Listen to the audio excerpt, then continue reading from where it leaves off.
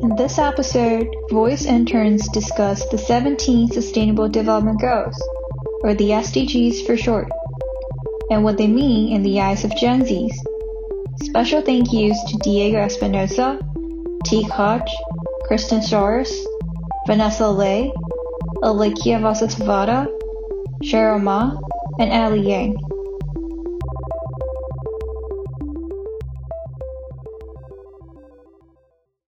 I think that part of what happened during the kind of 90s, especially consensus neoliberalism, like markets are good for the world economy. And that ran into a problem because there was a lot of development that was thought to lead to unsustainable outcomes. In the context of all that, what is the meaning of the SDGs? What does it mean to you? For me, the idea of them, like even the language of goals, is somewhat misleading. Because it places the burden in the future sense, at least the way I think of goals, places it, it's like, oh, okay, this is something that we have to aspire to and not something that we can practically do today, right now.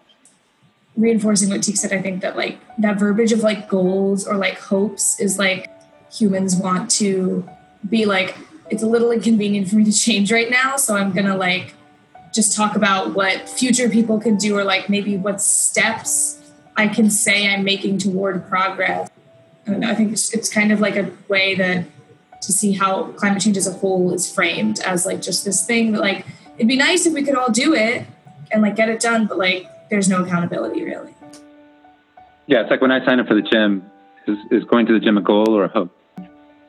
So there's no accountability. There's no it can easily kind of lapse. So we should call them maybe the Sustainable Development Hopes. With 17 of them. The fact that people actually care about it gives me hope, that hopefully that we will achieve these goals. Probably not 2030 because that's too early, but hopefully in my lifetime. Though I do like the SDGs for its ambition. I agree with what Vanessa said. I like that we've termed them as goals and that there are a certain set of ambitions that everybody aims to reach to. But I also feel like these are very basic things, and by calling them goals, we've put them on a pedestal. And I feel like at some point it should come naturally, and these are very basic rights and goals that everybody should have access to. Yeah, all of this stuff should just, it's not as unattainable as we think it is, or it shouldn't be, but in reality, it's very, very difficult to get people to cooperate to get even close to any of these equalities. After this conversation, I am more appreciative of these goals.